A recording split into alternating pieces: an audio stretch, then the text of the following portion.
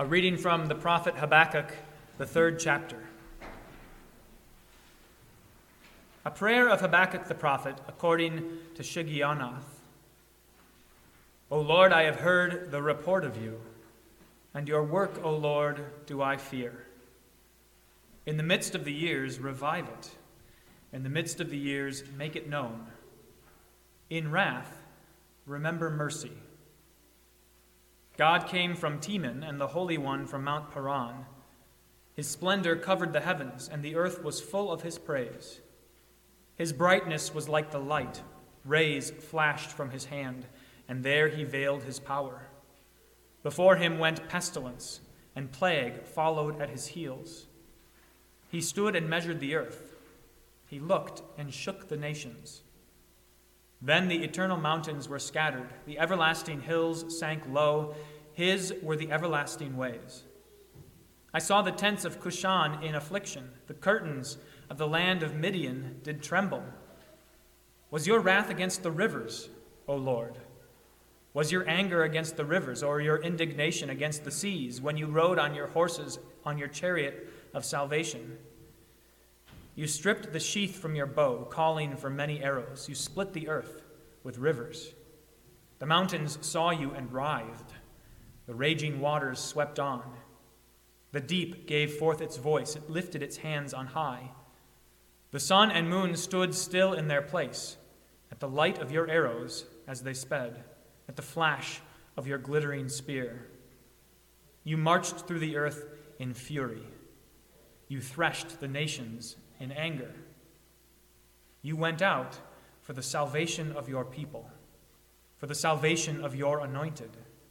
You crushed the head of the house of the wicked, laying him bare from thigh to neck. You pierced with his own arrows the heads of his warriors, who came like a whirlwind to scatter me, rejoicing as if to devour the poor in secret. You trampled the sea with your horses, the surging of mighty waters. I hear, and my body trembles. My lips quiver at the sound. Rottenness enters into my bones. My legs tremble beneath me. Yet I will quietly wait for the day of trouble to come upon people who invade us. Though the fig tree should not blossom, nor fruit be on the vines, the produce of the olive fail, and the fields yield no food, and the flock be cut off from the fold, and there be no herd in the stalls, yet I will rejoice in the Lord. I will take joy in the God of my salvation. God the Lord is my strength. He makes my feet like the deer's. He makes me tread on my high places. O Lord, have mercy on us.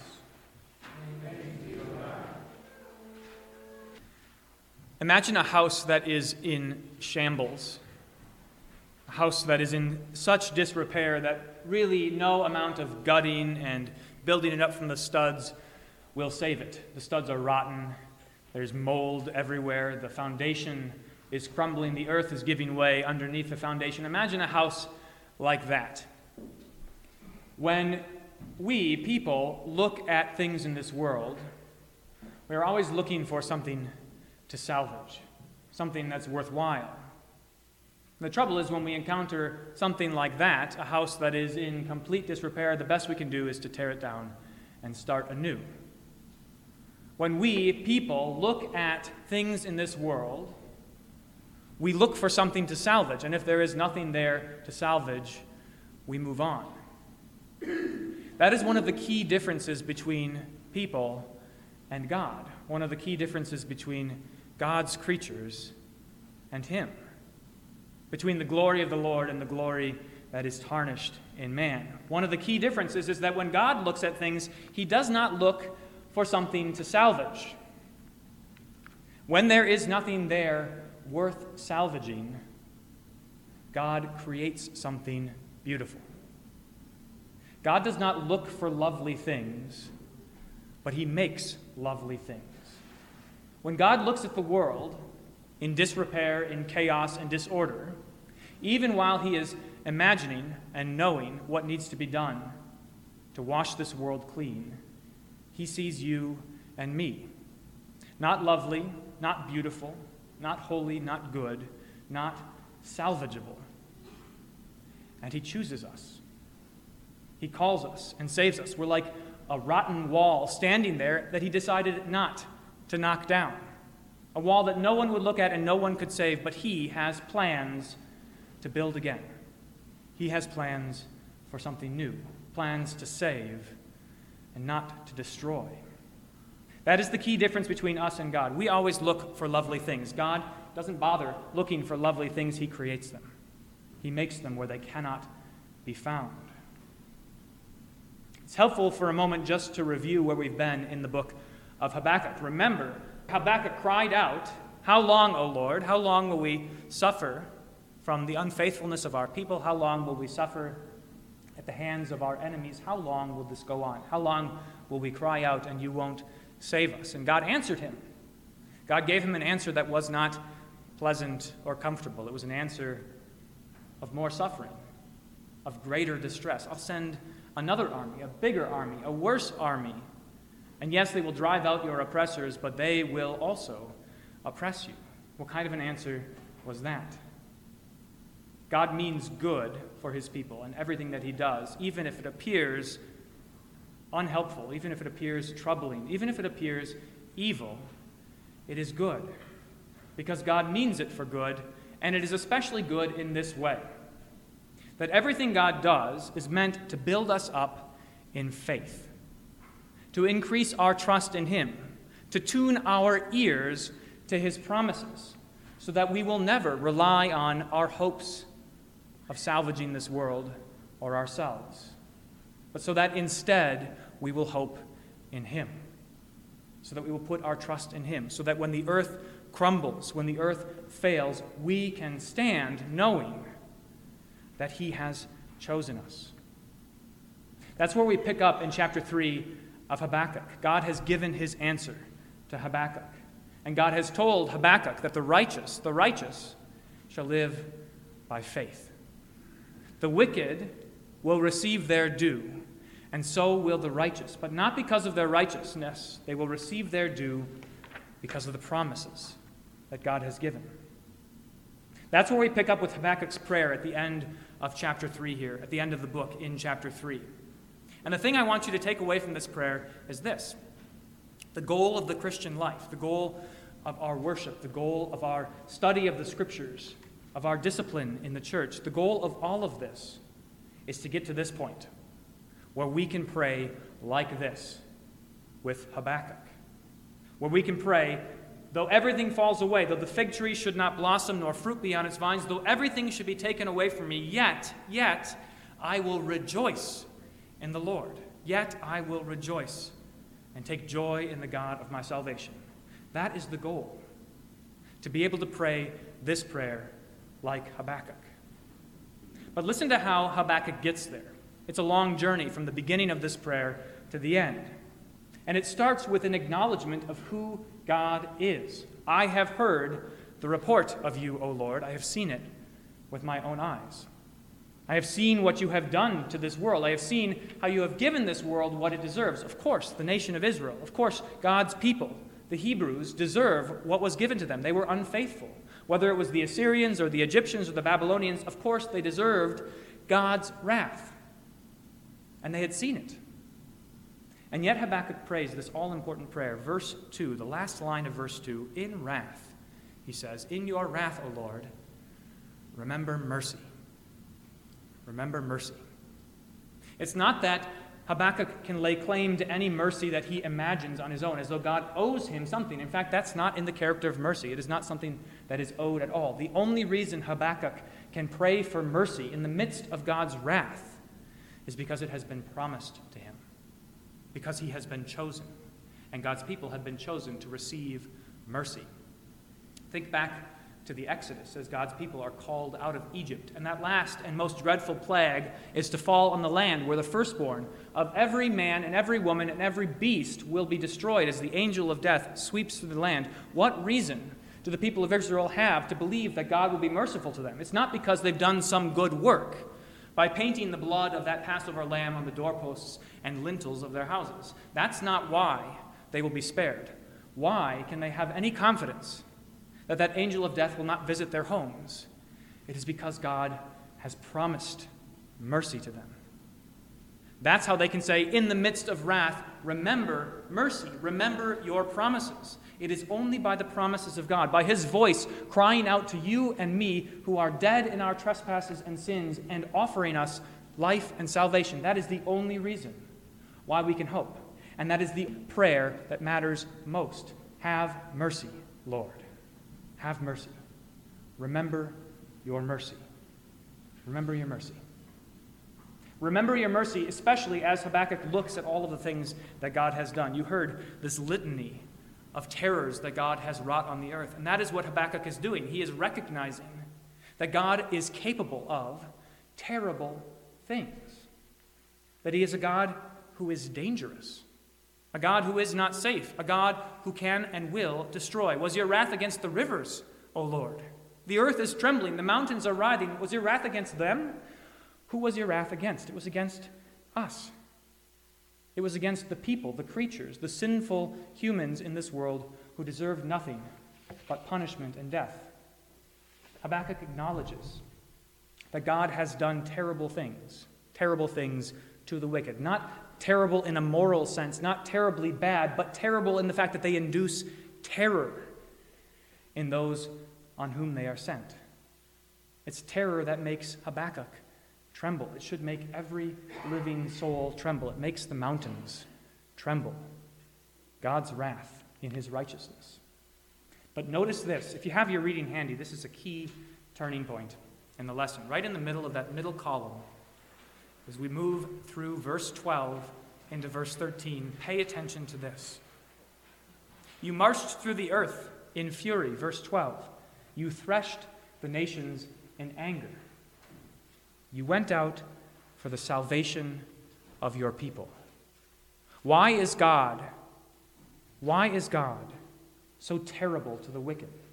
Why is he threshing the nations in anger? Why does he do all of those things? Not simply because he somehow delights in the destruction of the wicked. Why does he do all of those things? It is for the salvation of his people. It is because by bringing an end to wickedness, he is delivering salvation to his people. When God floods the world and saves Noah and his family, the flood is to preserve Noah and his family from wickedness.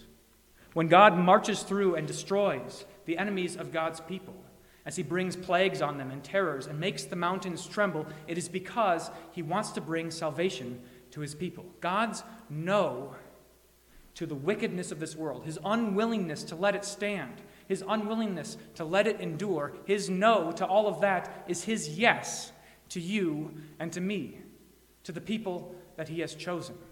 His salvation means something. His mercy means something because he is willing to deliver punishment to those whom he has not chosen, to those who have not heard his call and not received it. Because he is a jealous God. That is why his terror is our mercy. That is why his terror brings salvation, because he cares about what happens to you and to me. Habakkuk trembles, and every person should. At the sound of God's voice, at the sound of his power in the world, everyone should tremble. Verse 16, I hear and my body trembles. My lips quiver at the sound. Rottenness enters into my bones. My legs tremble beneath me. That does not sound like the petition, the prayer of somebody who is happy or comfortable. That sounds like the prayer of someone who has entered into the presence of Almighty God. Yet, he says, yet I will wait quietly for the day of trouble to come upon the people who invade us. Habakkuk knows that trouble is coming, and he knows that that trouble is meant for his salvation. Think to another Old Testament story that rings of all of these themes. Think of Abraham, whom God has called to sacrifice his only son, Isaac, the son whom he loved, the son of promise, the hope for the future, the one in whom all nations of the world would be blessed. Think about that. As God called Abraham to sacrifice Isaac, imagine how Abraham felt. Imagine how he trembled in his bones, how his legs trembled beneath him, how rottenness entered his bones as he lifted the knife to kill his own son. How could he do that? How could he do that? because he had the same faith that Habakkuk had. He had received the same promises that God's people had received. I will wait quietly for the day of trouble to come upon the people who invade us. Abraham would wait quietly for God to fulfill the promises that he had delivered, the promises that were sure, the promises that could stand up even in the face of impossibility and death. Abraham believed that though his son Isaac were dead, though his son Isaac were dead by his own hand, God could and would raise him from the dead, that the grave could not hold him, that the grave could not stop God's promises, that this trouble, which he could see coming upon him, was meant for his salvation, because he trusted in God, because he had received God's promises. You and I, we are people of promise. Our lives hang on the promises of God. Otherwise, like everyone else in the world, we would look at trouble.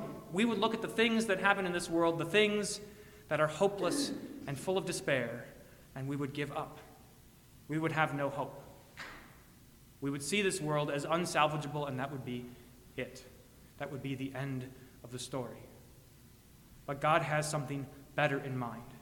From the beginning, he made this promise. There will come a seed from the woman who will crush the serpent's head. That is what this entire season of Advent is all about. It is about seeing how God has kept that promise from beginning to end. How though he took his time, in the fullness of time he did send his son. To be born of a woman, to be born under the law so that he may redeem you and me. To redeem us from sin and death. This is where we want to be.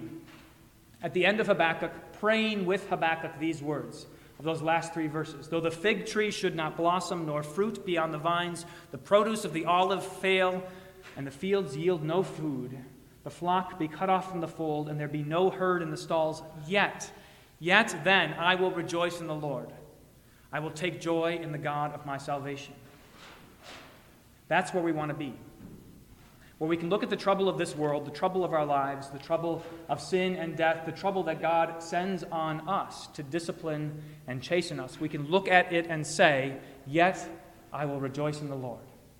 That is why we celebrate Christmas year after year. What is your reason for rejoicing? It is this, that God sent his Son to be born in the form of a humble servant, to be laid in a manger, to grow up and die for you. That is why we celebrate Christmas year after year. That is why we celebrate the resurrection every Sunday of the year, without fail, week after week, so that you may not forget. So that you may not forget that you have a reason to rejoice, that death and the grave cannot take away from you, much less all of the troubles of this world. You have a reason to rejoice. That is why we daily, in contrition and repentance, die to sin and live to Christ, returning again to our baptism, returning again to the promises that were made to you by water and with God's word. You are his beloved child. Though the mountains tremble and the earth quake, though everything be taken away from you, though the world fall to pieces in the worst way imaginable, though any of that happen, you have reason to rejoice, because you have a God who is a God of salvation. A God who makes and keeps promises. He has never once lied or deceived anyone. He has never once failed to do what he said he would. And the proof is here, in this place, where he offers us again and again the body and blood of Jesus, the same body and blood that were given on the cross, given and shed for you. Where he offers us again and again his precious words of forgiveness, life, and salvation. So come again. Return again and again. Hear again and again of these promises that hold everything together.